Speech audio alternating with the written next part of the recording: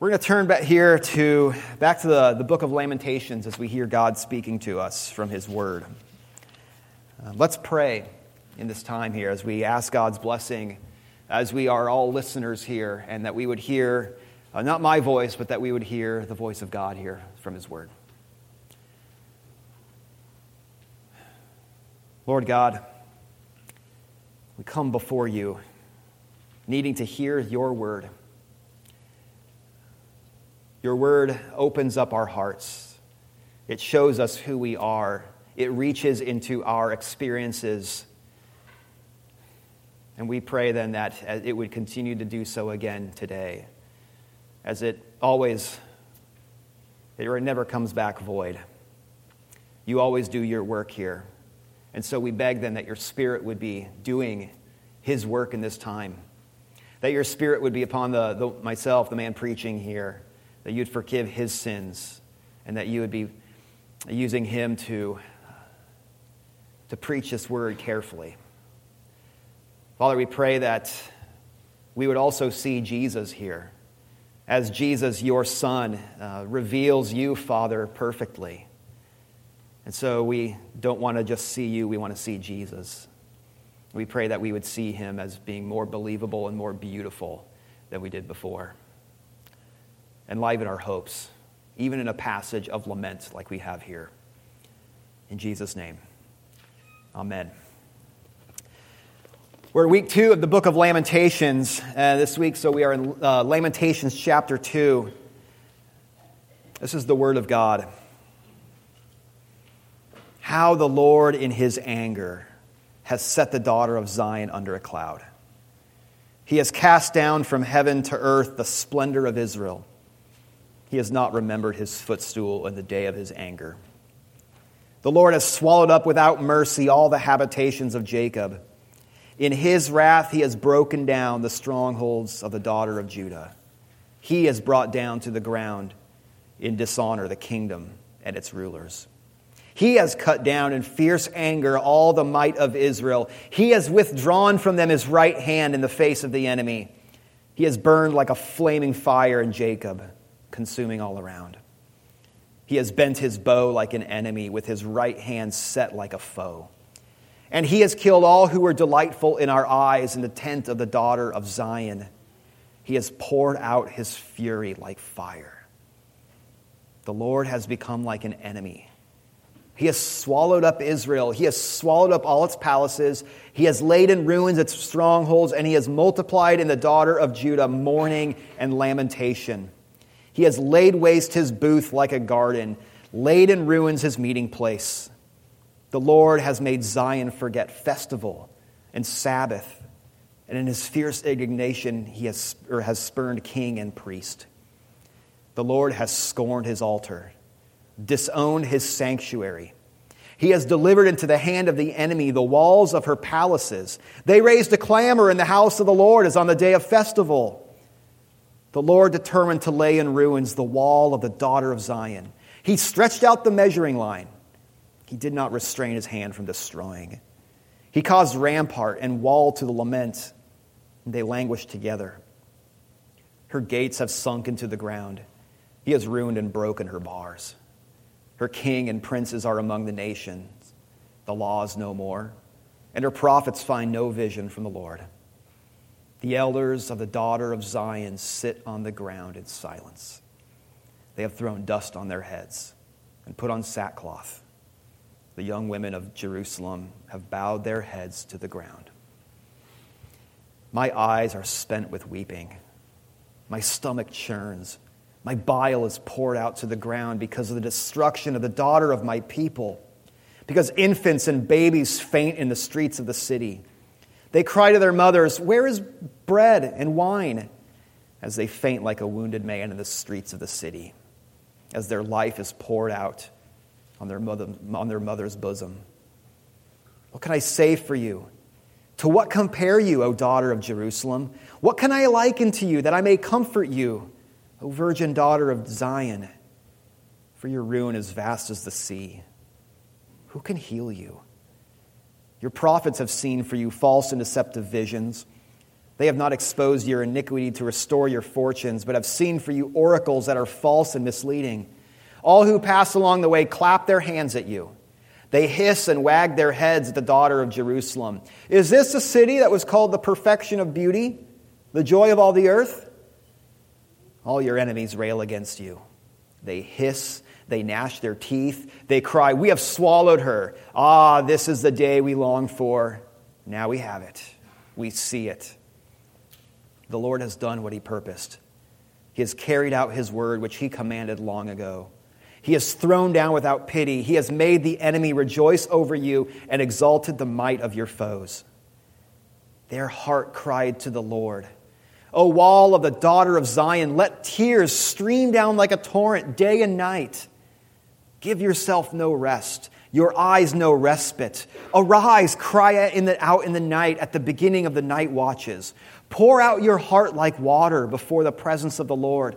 Lift your hands to him for the lives of your children who faint for hunger at the head of every street. Look, O Lord, and see. With whom have you dealt thus? Should women eat the fruit of their womb, the children of their tender care? Should priest and prophet be killed in the sanctuary of the Lord? In the dust of the streets lie the young and the old. My young women and my young men have fallen by the sword.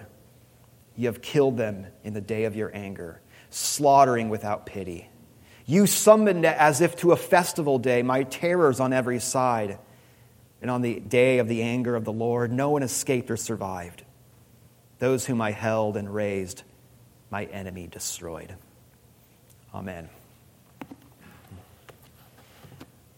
We had in our New Testament reading this morning this beautiful vision from Revelation 21. And we continue on even with Revelation 22 there. This beautiful vision, right, of I will wipe away every tear from every eye, says the Lord, right? No more tears. A place of peace and goodness and beauty. Eternal. Right? The new Jerusalem coming down from heaven, adorned as a bride. Right? The presence of God dwelling with his people. Right? Revelation 22 continues on of no more lamps are necessary. The sun and moon aren't necessary because we will live by the light of the Lord dwelling among us. And there is the river of God flowing from the throne of God, watering the tree of life whose leaves are for the healing of the nations. This beautiful, hopeful, wonderful picture. It's an ending that we long for. It puts all of the happy endings that we know in all of our other stories to shame. It is a real ending that is already written just as sure as Christ is in glory at this moment. But we have a longing for it. Our longing for it is because of the sadness that we have in life right now. In fact, sadness would actually be an understatement, wouldn't it? The drama of the story continues to play out right for us, right? The terrible awfulness of life here is observed as we go through trudging and looking forward to that vision someday. And Lamentations, the book of Lamentations here, reckons with the whole biblical storyline. We have the storyline of creation, God creating everything, fall, right? The whole world coming into its fallen nature, its fallen state as we know right now because of the sin of Adam. God's promise of redemption then. And then we look ahead to the idea of new creation. And so this story here, or Lamentations, gives shape to our expression of living in a post-fall world. We are in the redemption act of the story, but yet the finale of new creation isn't yet here, though there is an overlap. So it means that pain and suffering is still real. And so we're left still to mourn and to lament, even with that hope and promise. Now I want to sit back here a moment and think about an overview of biblical lament that we talked about from last week. If you were with us, great, you're getting this again. If you weren't with us, then this is a little bit of what we went over last week. And the heart of lament we talked about is complaint. Complaint, we said, oftentimes is generally thought of negatively, right? Of whining, of entitlement, that idea, just deal with it, grit your teeth, and get through it. But that's not what biblical complaint is. Biblical complaint in reference to lament, is crying out to God against the status quo. Biblical complaint knows God's faithfulness. It knows his promises, but it looks at life and it's in the present circumstances about who God is and how I see life, and they seem incongruent with each other. Lament happens as we offer complaint to God for not seemingly appearing as he's promised to be. And we're given license to lament. We're given license for crying out to God, even with questioning. Right? Our lament and our complaint is frequently wrapped up in a question. The question's like, why? Why, God? How? How is this happening? Where? Where are you? It's not wantonly questioning or coercing here to have him act according to our own image of who he is, but it's questioning why he seems to be absent. It's questioning of why are you not acting according to your promise or character from what I can see? We're given license to lament. We have a whole book here of lamentation. We have a whole genre of psalms that are devoted to lament. Jesus himself lamented on the cross. We are given license to lament, but also to remember who we're expressing that lament to. We're expressing lament to a holy God, a transcendent God, but yet a knowable God. God who's questioned, but not to be cursed, though. A God to be questioned, but not to be cursed. So let's again look back here at the context of what's happening in Lamentations. It's the suffering that is at the center here is of Jerusalem, or of Zion, as she's most frequently called here, because Zion is a special reference to the name referring to relationship with God. And Zion is personified as a woman. Last week we talked about her as Lady Zion. Here it's a little bit different in this one, because Lamentations has 5 different reflections, 5 different elegies on the pain of this event here. And so it takes a little slightly different image here of the daughter of Zion. So call her Lady Zion and call her Miss Zion. I think there's something powerful to that, because it puts a face and a name to the anguish that was suffered. Thinks of it not just the destruction of a city, but the destruction of a person. And it allows us to put ourselves in her position, to learn from her, to use her lament as ours. Her anguish and lament is her destruction. All right, Babylon came in. They destroyed the city. They laid it to waste. The walls and the buildings were all destroyed. People were killed. Children that we read here were killed. Survivors were left destitute in the streets. The temple was destroyed, the visible place of where God dwelled with them. And so they're thinking, where is God in all of this? Is he with us? Is he for us? We saw the city from afar in Lamentations 1.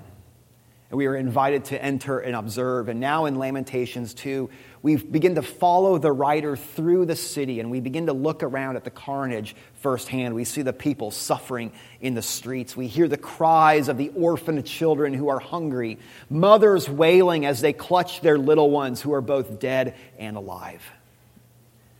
In the heart of their questioning, it's not, where's the Lord? Rather, it's, is the Lord our enemy? He seems to be acting like it. Sometimes God seems like an enemy, or only enemies are this ruthless, as we read. The children dead in the streets here in Jerusalem are also the children dead in Ukraine and Gaza. The children who are dead in dumpsters behind the abortion office, or the children who are dead as they're cradled in their arms as stillborn children. The buildings that are demolished here are flattened from earthquakes, destroyed from wildfires. They are homes that are foreclosed after a lost job. The temple destroyed as God seemingly distant with unanswered prayers. God, are you our enemy? Your wrath lies heavy upon us. As we go through the lament here, Lamentations 2, we're going to be confronted by this suffering.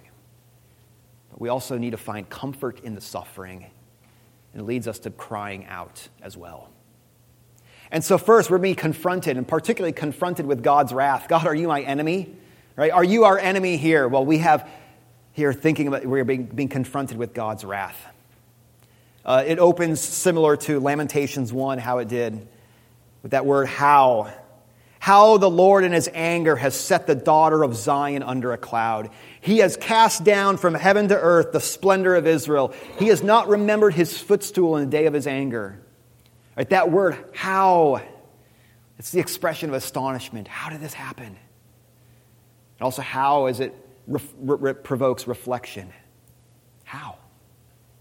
How did this happen? Because we see Miss Zion laid low here, pulled down by the Lord from her position of glory, and now found in the dirt that's been muddied with blood. She's been cast from heaven's splendor and her privileged position there down to the earth. She's been now brought under dark clouds, concealing the face of the Lord from her. His presence once planted within her as feet propped up on a footstool, but now gone. All this here, it says, done by the Lord in his anger.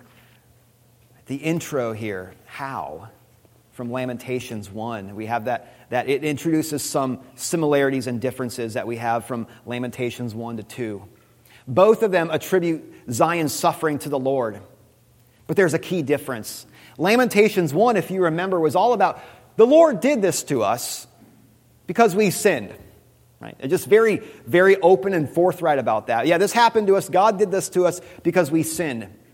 But Lamentations 2, we hear over and over, oh, this is what the Lord has done to us. This is what the Lord has done to us. But you know what we're missing? The sin of Miss Zion. It is minimized while the Lord's wrath is emphasized. Right? Just scroll through like the first half of this here. We had the Lord has swallowed up without mercy. In his wrath, he's broken down. He has brought down. He has cut down in fierce anger. He has withdrawn his right hand. He has bent his bow on and on and on all the way through verse 9. He's treating her as an enemy, as the object of his anger and his wrath, without any direct mention of her sin as being a contributing factor. In these words here, the Lord is pouring out his wrath upon Miss Zion, and we're given little reasons as to why. Does this make us a little bit squeamish? Does it unsettle us? It was a matter of fact for the writer and for Miss Zion as well. These groans, as we consider them here, they challenge our categories for suffering.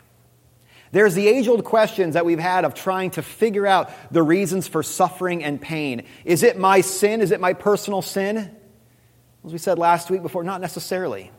I remember John chapter 9. There's the man who's born blind that Jesus and the disciples see, and the disciples say, well, who sinned that this man would be born blind? Did he sin or did his parents sin? And Jesus said, neither. That's not why. Right? We have these age-old questions of trying to figure out, right? And we oftentimes have this pastoral attempt of wanting to shield God, right? It's not necessarily due to your sin, because we're trying to be pastoral and not overburdening people. No, it's not what you did, and that's true. But we also have, on the other hand, this similar attempt to protect God, to not make him into some sort of moral monster. And so what do we make of this here? Her pain is clearly due to God's wrath. But before you make a judgment, though, it's more complicated than a direct correlation of his wrath and an individual's sin. Again, John chapter 9 with Jesus and the man born blind. But we can think also, too, of in the book of Job, the person of Job, right? Job is described as a righteous man, but he had everything taken away from him. All of his wealth, his home, his sons and daughters, his health. We can think also of Jesus. Jesus is the only perfectly righteous man ever, but yet he's described as being well acquainted with grief and sorrow. But we can think on the other hand, too, conversely, there are so many unrighteous people in the world, right? So many wicked people who seem to get by in relative ease. And all of these are exhibits proving something that we should all be able to attest to. That something is deeply wrong in the world and that things aren't the way that they're supposed to be. Listen to these words from Psalm 90, the words of Moses. For all our days pass away under your wrath. We bring our years to an end like a sigh. The years of our life are 70, or even by reason of strength 80. Yet their span is but toil and trouble. They are soon gone and we fly away. Who considers the power of your anger and your wrath according to the fear of you? What's that getting at? That life is cursed. All of our sighing, all of our grieving, all of the endless toils and troubles, even in the simple fact of death, reveals that life is cursed. Because the wrathful displeasure of God lies heavy upon the creation, its order, and its inhabitants, us. Genesis 3 tells us why.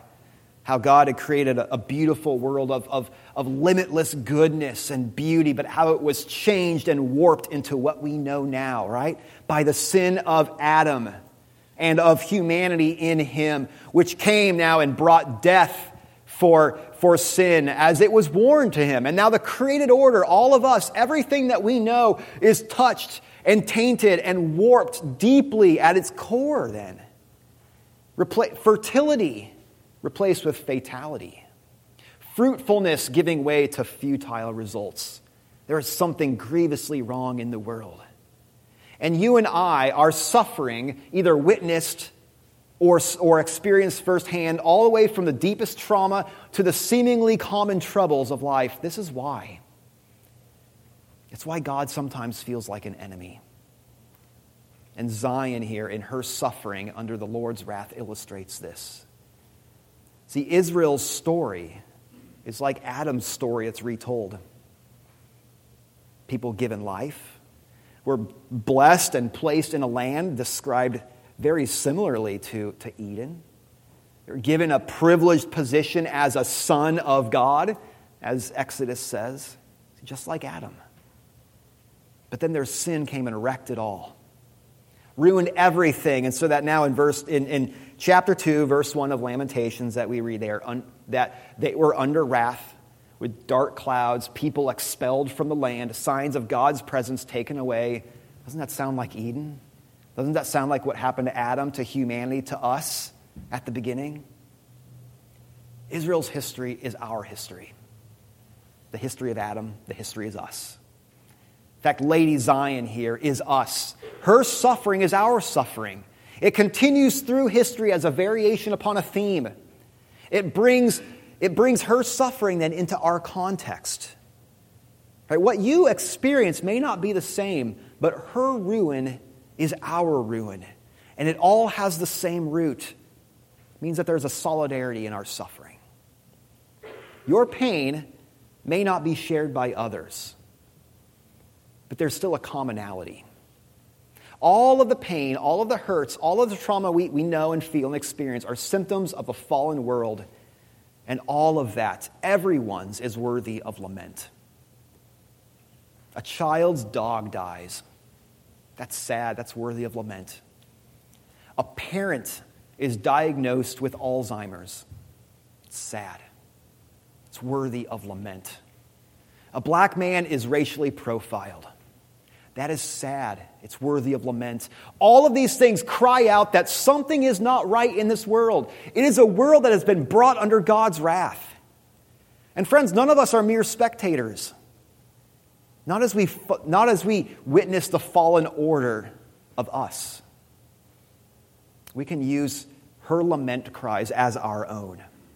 We share in the cursed world, and it feels as if God's wrath is being poured out upon us. There may not be a temple anymore, but God can still feel far off, and dark clouds can still seem to hide his face from us. We're confronted by God's wrath. But what is the comfort? What's the comfort that we can have? That's the second point here. Comforting sufferers we want to look at. Right? How do we comfort sufferers? Where does comfort come from? Verse 11, we have a description of the writer walking among the ruins, looking at everything, seeing the suffering of the people in the streets there, and he looks at it all. What's he do? If you read it, he vomits. He vomits at the sight of the carnage, at the gut-wrenching sorrow, twisting his gut here. Does the suffering of others ever make you sick? Does seeing the pain in the world put your stomach in knots? It did with Jesus.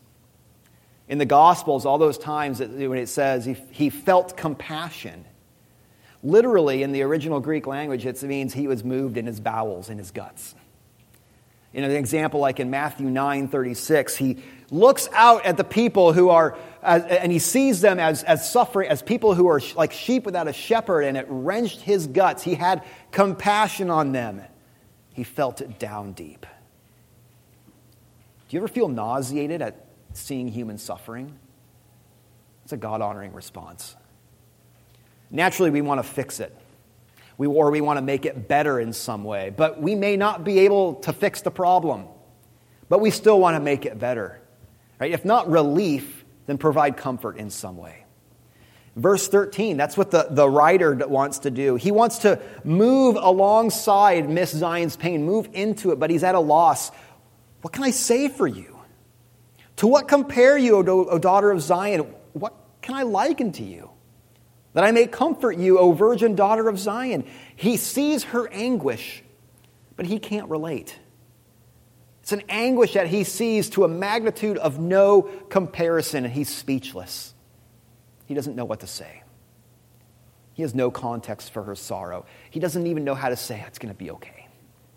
And that's a common scenario for anyone who's ever tried to comfort someone, right? But a pain so great, with wounds that are so deep, a type of sorrow so unfathomable, we don't know how to relate. And we feel helpless. There are two things for us to keep in mind, though. First, is that you may not know someone's pain firsthand, but you have solidarity in living with them in a world of suffering. Or solidarity in suffering, even if it's in different types. But second, though, is that comfort doesn't come through the depth of pain that you have felt. It comes through hope. You can't heal the suffering of another. And comfort doesn't come from you either. Healing can only come from the Lord. But what if he's the one who first brought the pain? That's what we have in the end of 13 there. For your ruin is vast as the sea.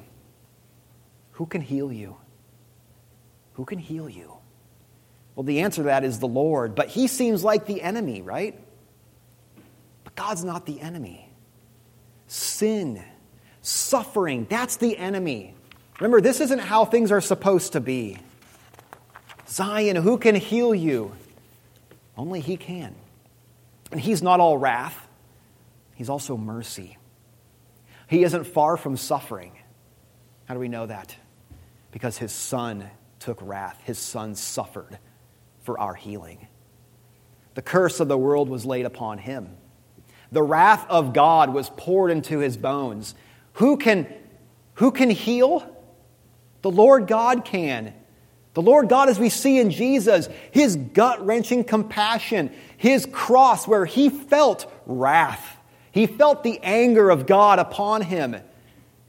That's where he sets the world right by his resurrection, right? Altering the trajectory of the world from fallenness upwards to glory someday. Jesus shows us most clearly the heart of God, a God who's willing to suffer himself to heal us.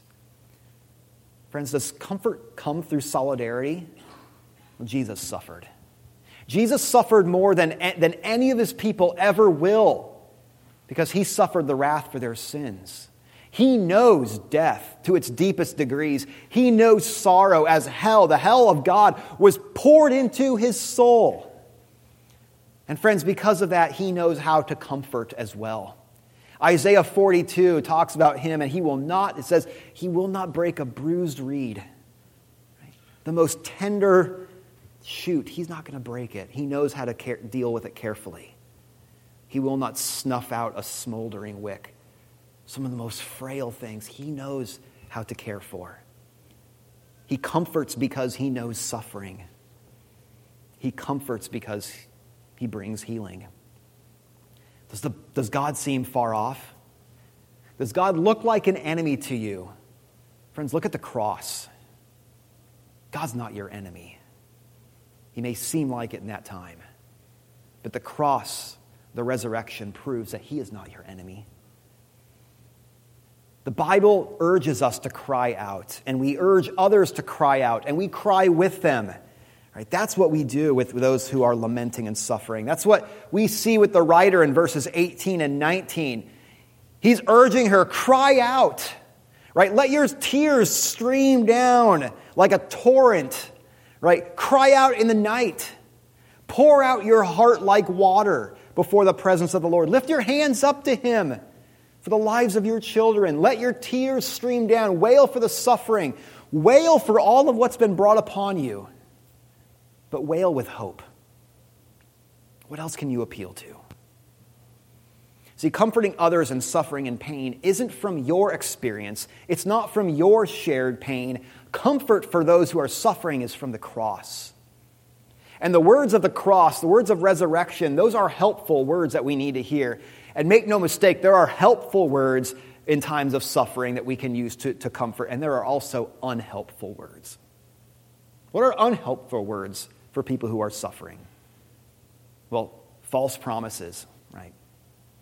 Just as bad as false promises is misappropriated promises, right? Well, God's working according to his plan, and everything is going to turn out great for you. Friends, that's a misappropriated promise. In the end, because of the glory of Revelation 21 and 22 that we heard, all things will work out for the good of God's people. But yet that doesn't mean that everything in your life right now will turn out just fine and dandy. There are unhelpful words, but what are the helpful words?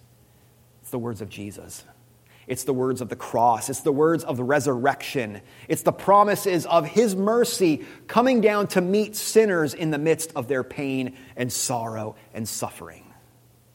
And those words of promise don't necessarily nullify the pain, but they serve as filters for our pain and allows us to hold on to the promise with clarity and with sincerity.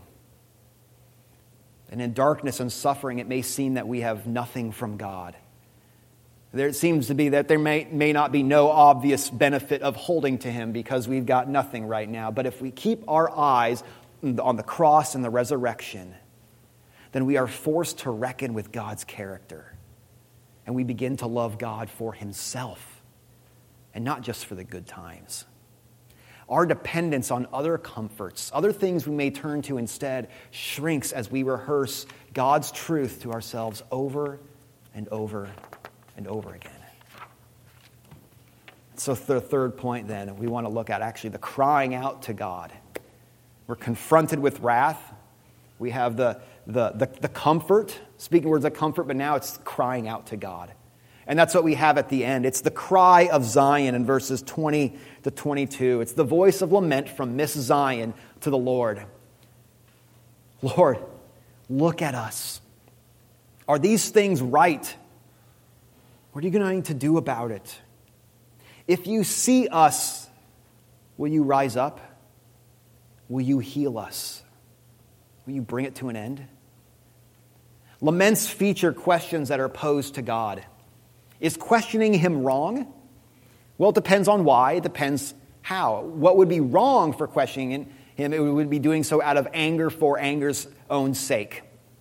What would be wrong in questioning him would be cursing him. Right? Job's wife said, Job, curse God and die. Get it all over with. At the center of all this is me. It's us. It's putting ourselves first.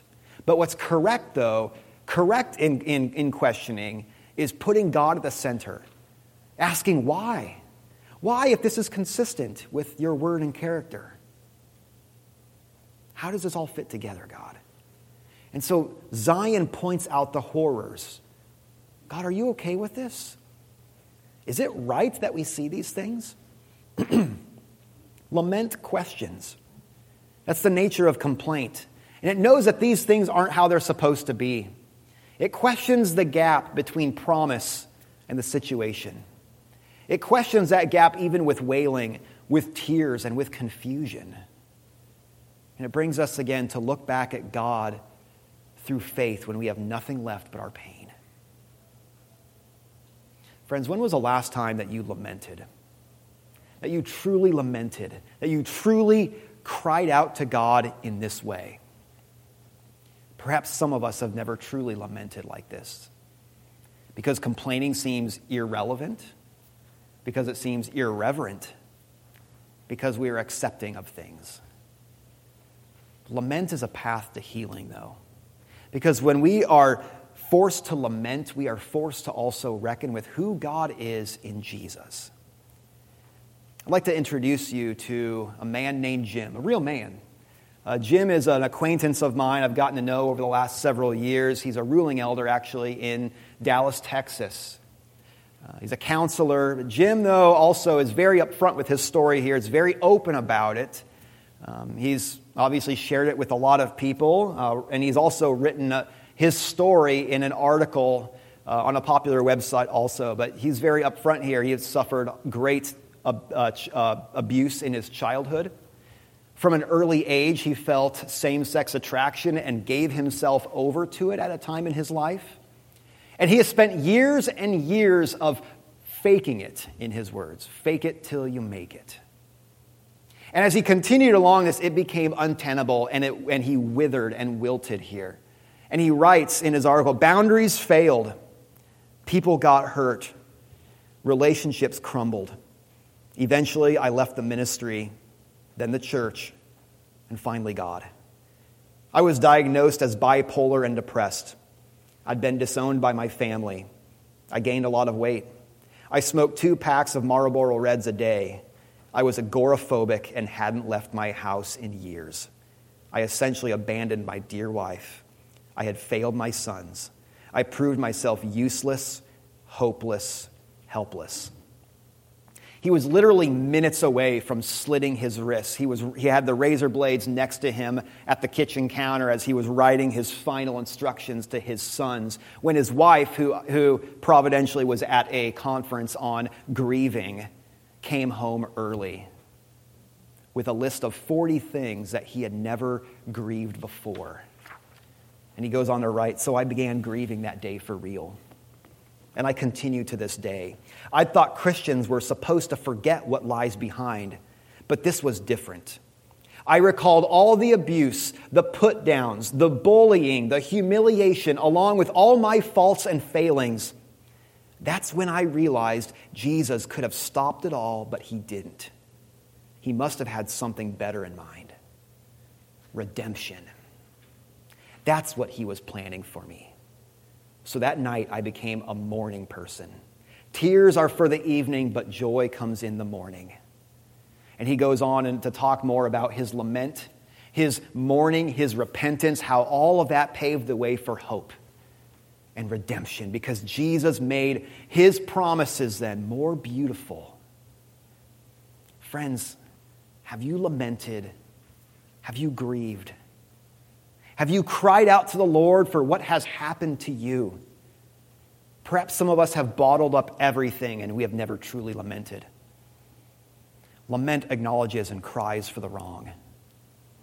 And it brings us back to God in Jesus.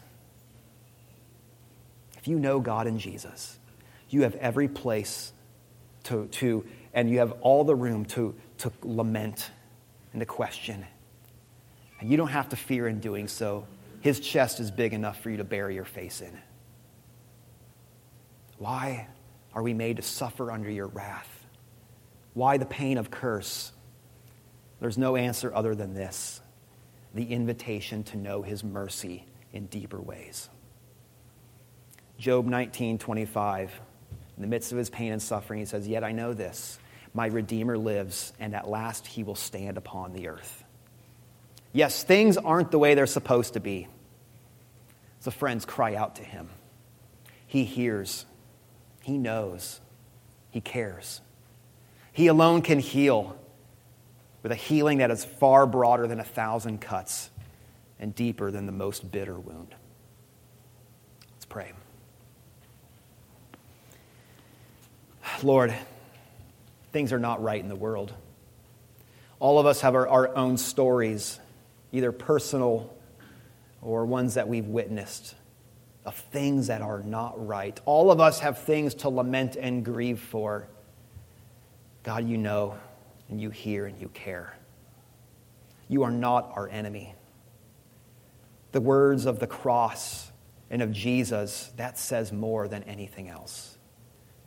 Father, if there are those here this morning who have never grieved or lamented, Lord, give them the room to do so and meet them in your grace and speak words of redemption and hope to them. Prepare our hearts as we come to the table where we receive that hope of redemption tangibly. In Jesus' name, amen.